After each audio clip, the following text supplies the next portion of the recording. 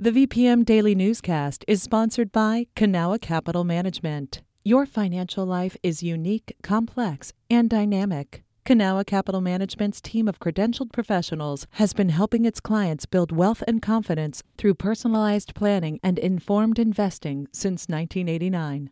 Learn more at cancap.com. That's KANCAP.com. You're listening to the VPM Daily Newscast, the recap of today's top stories in Central Virginia. From the VPM Newsroom in Richmond, I'm Benjamin Dolly. Virginia Capitol Police is increasing patrols around the Capitol complex after a bullet pierced the window of the Attorney General's office in Richmond Monday night. According to 8 News, the bullet was found on the 6th floor of the 13-story building, which is where Attorney General Jason Miyares' office is located. The incident is still being investigated. Virginia Capitol Police say the bullet may have been fired into the window from outside. In a statement to 8 News, the Attorney General's office said there's no indication that the office or any individual employee was specifically targeted. Electric bills are rising across the country, including here in Virginia. Dominion Energy told state regulators that it's looking to increase monthly bills by 12 to 20% to meet the rising cost of fuel.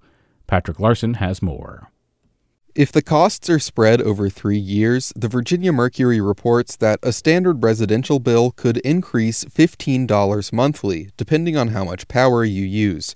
Dominion's website says fuel costs always increase over time as demand for electricity increases, but big spikes are less common. The company says this one is due to global supply instability brought on by inflation, the war in Ukraine, and the pandemic.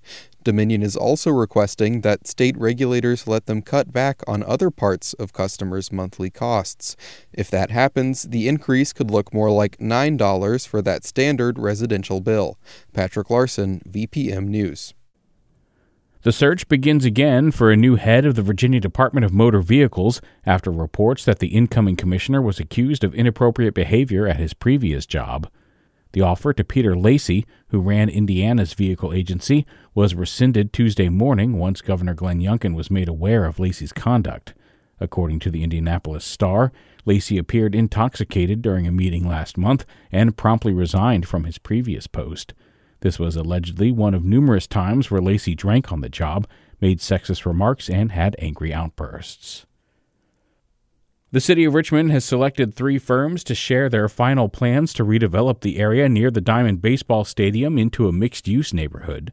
The 3 finalists announced yesterday include Richmond Community Development Partners, RVA Diamond Partners, and Vision 300 Partners. City officials say these teams made the cut because of their initial designs for the Diamond District, financing approaches, and the community benefits. The city expects to select a firm and plan to move forward with in July. Loss of taste and smell are no longer the prevailing symptoms of a COVID-19 infection with the Omicron variant. Only 17% of patients infected with Omicron experience sensory loss, according to a new study by VCU. That's compared to 44% of Delta patients and 50% of those infected with the Alpha strain. Researchers say they hope the findings help them figure out how COVID-19 affects the senses. More research is also needed to discover if getting a vaccine prevents sensory loss. Today is World Orienteering Day, but don't worry if you don't know what that means. Ian Stewart explains. This is a compass. That's William Mac McDonald of Boy Scout Troop 737. Using only a compass and a map, he and his troop followed a mile-long course around 2 lakes at the Albright Scout Reservation in Chesterfield County. I don't think I really ever learned how to use these. I'm excited to find out. Mac and his friends are trying to learn a skill known as orienteering to complete a badge requirement.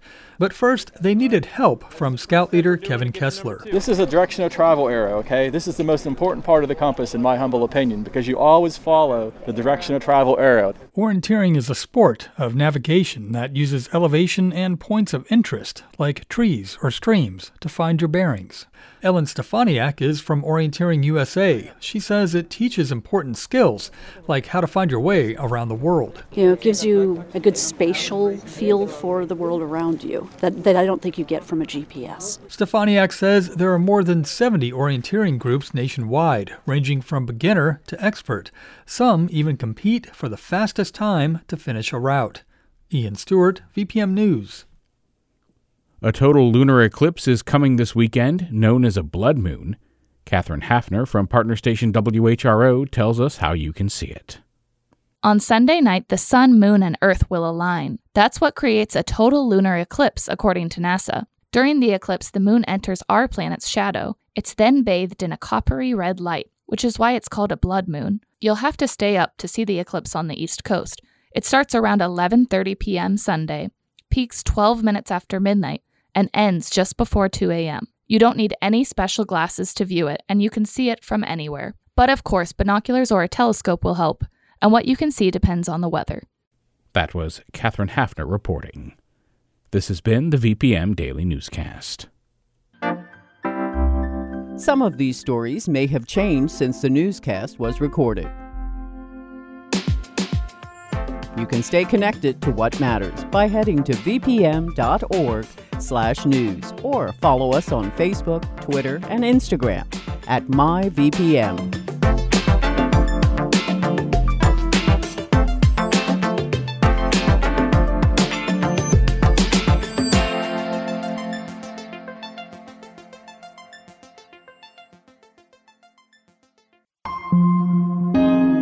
VPM. Hi, it's Terry Gross, the host of Fresh Air. We bring you in-depth, long-form interviews with actors, directors, musicians, authors, journalists, and more. Listen to our Peabody Award-winning Fresh Air podcast from WHYY and NPR.